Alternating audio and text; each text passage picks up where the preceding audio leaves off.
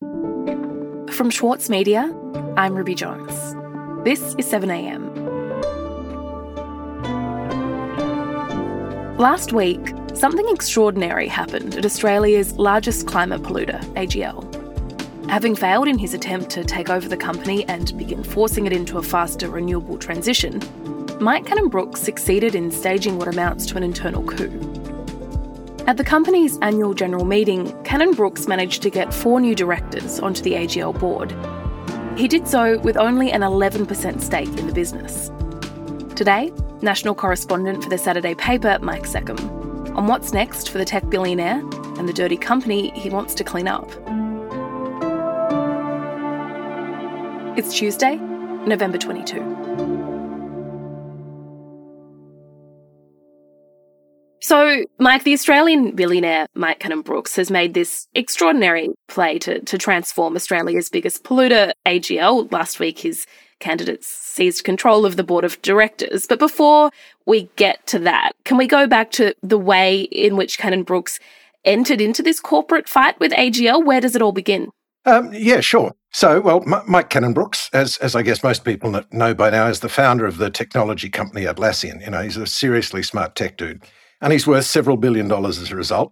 And he's also very passionate about climate issues. Look, climate change is affecting the Australian economy. It's affecting businesses. It's affecting individuals, our employees. You saw that with millions. And he took an interest in the energy producer and retailer AGL because AGL was just the dirtiest company in Australia. I mean, simple as that. AGL, Australia's oldest energy company and the nation's worst polluter. Around 8% of all Australia's greenhouse emissions come from AGL. But then, along came Australia's wealthiest green campaigner. So they're definitely a company ripe for reform in that regard. Mike Cannon-Brookes is pushing to accelerate the closure of major coal-fired power stations. His offer promised to get AGL out of coal. And they've long resisted transitioning away from fossil fuels. In fact, in recent years, they were sort of moving the other way, getting more into them. And this was happening, of course, even as solar and wind became cheaper and cheaper. And the result is that AGL started losing, large amounts of shareholder value. AGL has been a truly miserable investment, down from $28 5 years ago to a low of about $5 a share last year, a fall of 80%. There aren't many worse than that. And that's simply because the company failed to foresee the impact that the shift to renewables would have on companies that generate electricity through the burning of fossil fuels, particularly coal. So, in all, that decline in value has cost shareholders a huge amount. AGL has not been well run, I guess, is the bottom line there.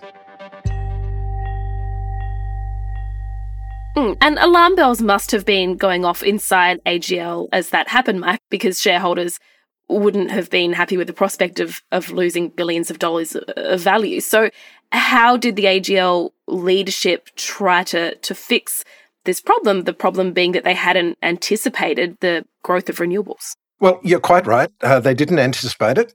And in fact, they were quite open about it, very belatedly, but they were quite open about it. Peter Botten, who was the chair of AGL at the time, admitted to shareholders in July last year, and he said, and I'm quoting him here, "There is no doubt that the winds of change in the electricity market have been substantially faster than many people have anticipated." And he continued, "I certainly didn't see quite that level of change." And he went on to say that nor had the board. So that was a pretty major mea culpa. Anyway, the leadership of AGL then came up with a plan, and that was to split its business in two. One side of the business would be focused on energy retailing, and that side would be carbon neutral. And the other side of the business, or the other new company, would hold all of the dirty energy generation assets, the coal and gas power stations. And, climate activists, including Cannon-Brookes, didn't like the plan because they saw it as making it much harder to actually stop emissions from those coal and gas stations. I might add, market analysts started calling the two companies, CleanCo and Shitco, I think was what one of them told me. So they argued that, it was not good in a climate sense. Anyway, that all led to Cannon-Brookes launching quite an audacious bid back in February this year to actually buy AGL outright so that this splitting of the company might be stopped. Okay, but that bid back in February, that was rejected, wasn't it? So why was it shot down? And how is it that Cannon-Brookes has managed to persevere with his plans at AGL, given that he wasn't able to buy the company? Well, you're quite right. The first offer was rejected by the board of AGL. The AGL board rejected the offer, saying it undervalued the company. There was a second offer that also was knocked back. The company received an increased offer worth nearly $9 billion, but AGL knocked back the offer after holding emergency discussions. And I might say throughout all of this, of course, the previous government ran interference. Now, in relation to the bid being put up... warning that they might stop the takeover. Let me be really clear about something. We need to ensure that our coal-fired generation of electricity runs to its life. Because if it doesn't, electricity prices go up. They don't go down. So certainly the Morrison government was definitely backing the dirty plan. But anyway, you're right, it got knocked back twice, and Cannon-Brookes said he had given up on the takeover, and the Canadian investment group with whom he was in a consortium, well, they walked away. But that wasn't the end of the matter. It didn't put him off. And the way he's managed to acquire power over AGL despite this is quite fascinating, I think. What he did was he bought an 11% stake in AGL, which made him, I think, the biggest individual shareholder, but still 11% isn't a lot. And this 11%, of course, gave him voting power in the company. But he also managed to convince enough of the other shareholders to vote against it as well, that it became clear that it was going to crash. This was not going to go through. So this was quite extraordinary. About a month after Cannon-Brookes announced his plan to stop the demerger, AGL announced that it was scrapping the whole plan.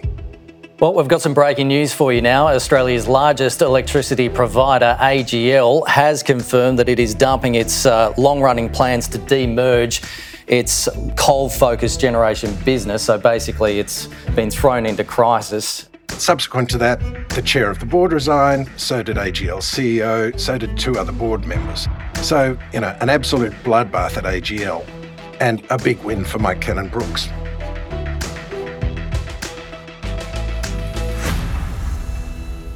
We'll be back in a moment.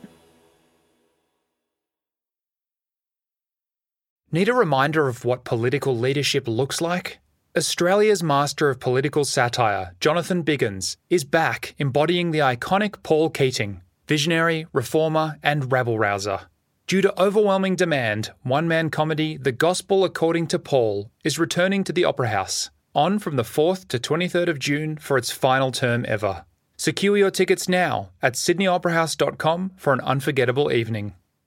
For longtime editor Winnie Dunn, there were a few rules she followed when writing her debut novel. I really don't subscribe to writing for the sake of, trauma dumping or getting your trauma out. That's what a therapist is for, please.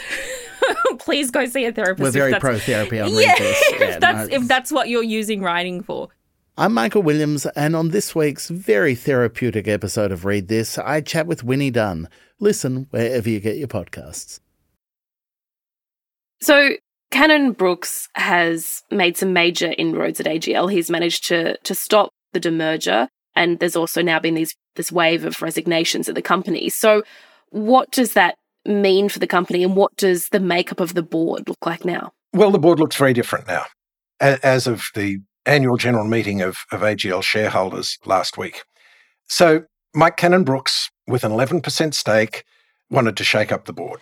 Welcome to AGL's 2022 annual general meeting. Which, of course, meant that he had to win over significant support among other shareholders, particularly the big institutional shareholders, because, it's the shareholders overall that, elect the board, and Cannon-Brookes only holds 11% of the vote. So he and his investment vehicle, Grok, nominated candidates. I now turn to the 5th item of business, which is the election of 4 directors proposed by Galapea Partnership, which is an entity associated with Grok Ventures and Mike Cannon-Brookes. So prior to the vote, though, AGL released its own recommendations and said that, as far as it was concerned, only one of the 4 proposed board members that Cannon-Brookes put up should be accepted onto the board. So they recommended against the other three. For the reasons I outlined earlier, I intend to vote undirected proxies I hold as chair in favour of the appointment of Mark Twidell as a director and against the appointment of Dr Kerry Schott, John Pelez and Christine Holman. And so we get to the day of the AGM. The four Cannon-Brookes nominees give their presentations and then the votes are tallied. Details of the proxy and direct votes that have been cast on item 5 are as shown on the screen. Please place your vote for this item if you've not already done so. And at the end of it all four of Cannon-Brookes' nominations are elected to the board. So, institutional investors essentially showed that they realised the business model that had sustained AGL for 185 years, made it Australia's biggest climate polluter, was no longer viable, and Mike Cannon-Brookes was putting up people who had the best prospects of actually doing something to fix it up. Okay, it sounds like what's happening here, Mike, is essentially a full-blown takeover of the company by board members who want to make this hard transition away from fossil fuels. So is there a way that this new board can actually change AGL's business model? What's actually on the table for the company? Well, I think I should make a couple of points here. First point, we can only assume that these people want to speed the transition away from fossil fuels. And we should stress that the four directors were elected as independent directors, not as representatives of Mike Cannon-Brookes per se. But obviously, he would not have endorsed them if he didn't think they held similar values and views to his own. Second point, AGL has actually made some quite big changes. The incumbent leadership of the company did produce a new plan following the failure of its demerger option, which brought forward the closure of its coal-fired power stations and foreshadowed big investments in renewables and storage and so on. And Cannon-Brookes welcomed that. But he says it didn't go nearly far enough. And ahead of the AGM, he lobbied shareholders saying that AGL had to do much more about exploiting what are called behind-the-meter opportunities. And what that involves is really nothing less than turning the traditional model of electricity provision upside down. What Cannon-Brookes is saying is that we need more generation at the point of consumption, so it never actually goes into the grid. You generate it off your own roof, you use it yourself. Power grid has nothing whatsoever to do with it. We also need more storage at or near the point of consumption.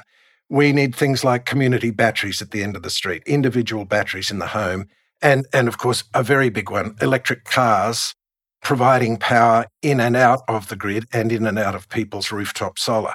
And of course, we'll still need a bunch of big electricity generators, solar and wind out there on the grid for backup and for, stability and what have you. But if AGL does it right, they can play all these games. They can play the traditional model of big transmission, but they can also play the behind-the-meter game by getting themselves involved in all of those other things that I've enumerated. Okay, and how likely is it that AGL does do this right? Because it really seems like what Cannon-Brookes is trying to do is to force change from the inside. He's trying to turn Australia's biggest polluter into the company that saves us, that forges the way for an energy future without fossil fuels. And that is no small task, Mike. And I imagine there are still a lot of barriers in place, fights that would need to be had and won for something like that to be pulled off. Well, you're absolutely right. There are significant barriers. And also, still within the company, at the AGM, the shareholders voted for the plan that was put up by the old board, despite Cannon-Brookes' criticism that it didn't do enough behind the meter, wasn't good enough. His people calculated that the board plan was consistent with global heating of 1.8 degrees Celsius rather than the 1.5 that the Paris Agreement said that it was the most we could afford to warm if we were to avoid the most catastrophic effects of climate change. So there's a big hurdle there in that, although these shareholders voted for the board members that Cannon-Brookes put up, they also voted for the plan that was put together by the old management. There's also questions, I guess, over the capacity of a 185-year-old company to quickly learn new tricks. I spoke to Bruce Robertson, who's another energy expert with the IEFA, the Institute for Energy Economics and Financial Analysis, who made the point that, normally when you get big disruption, it doesn't come from a legacy company like AGL.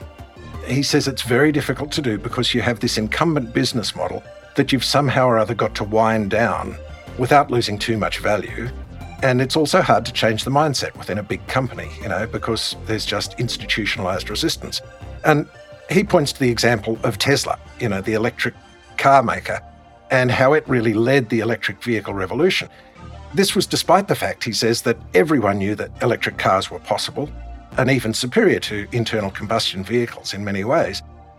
General Motors even made one, which was the Chevy Volt, but it took Tesla to make them a commercial reality. He says it wasn't Mercedes, wasn't VW, wasn't Ford or GM, and the reason was that those big companies didn't really want to disrupt their own traditional business model. And then, of course, Elon Musk came along with a whole new model, a totally different way of doing business and disrupted the incumbents. And now those incumbents are furiously playing catch-up. So there's that. But there's a lot of obstacles in Cannon-Brookes' way.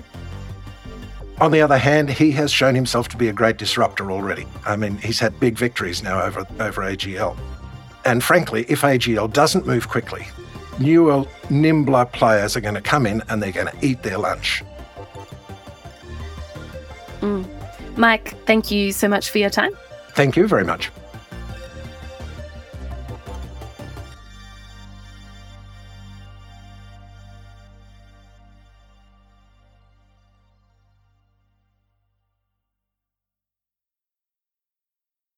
Sydney Dance Company explodes on stage with Momenta. This world premiere by acclaimed choreographer Raphael Bonacella is unmissable contemporary dance. Strictly limited season from the 28th of May to the 8th of June. Book now at sydneydancecompany.com.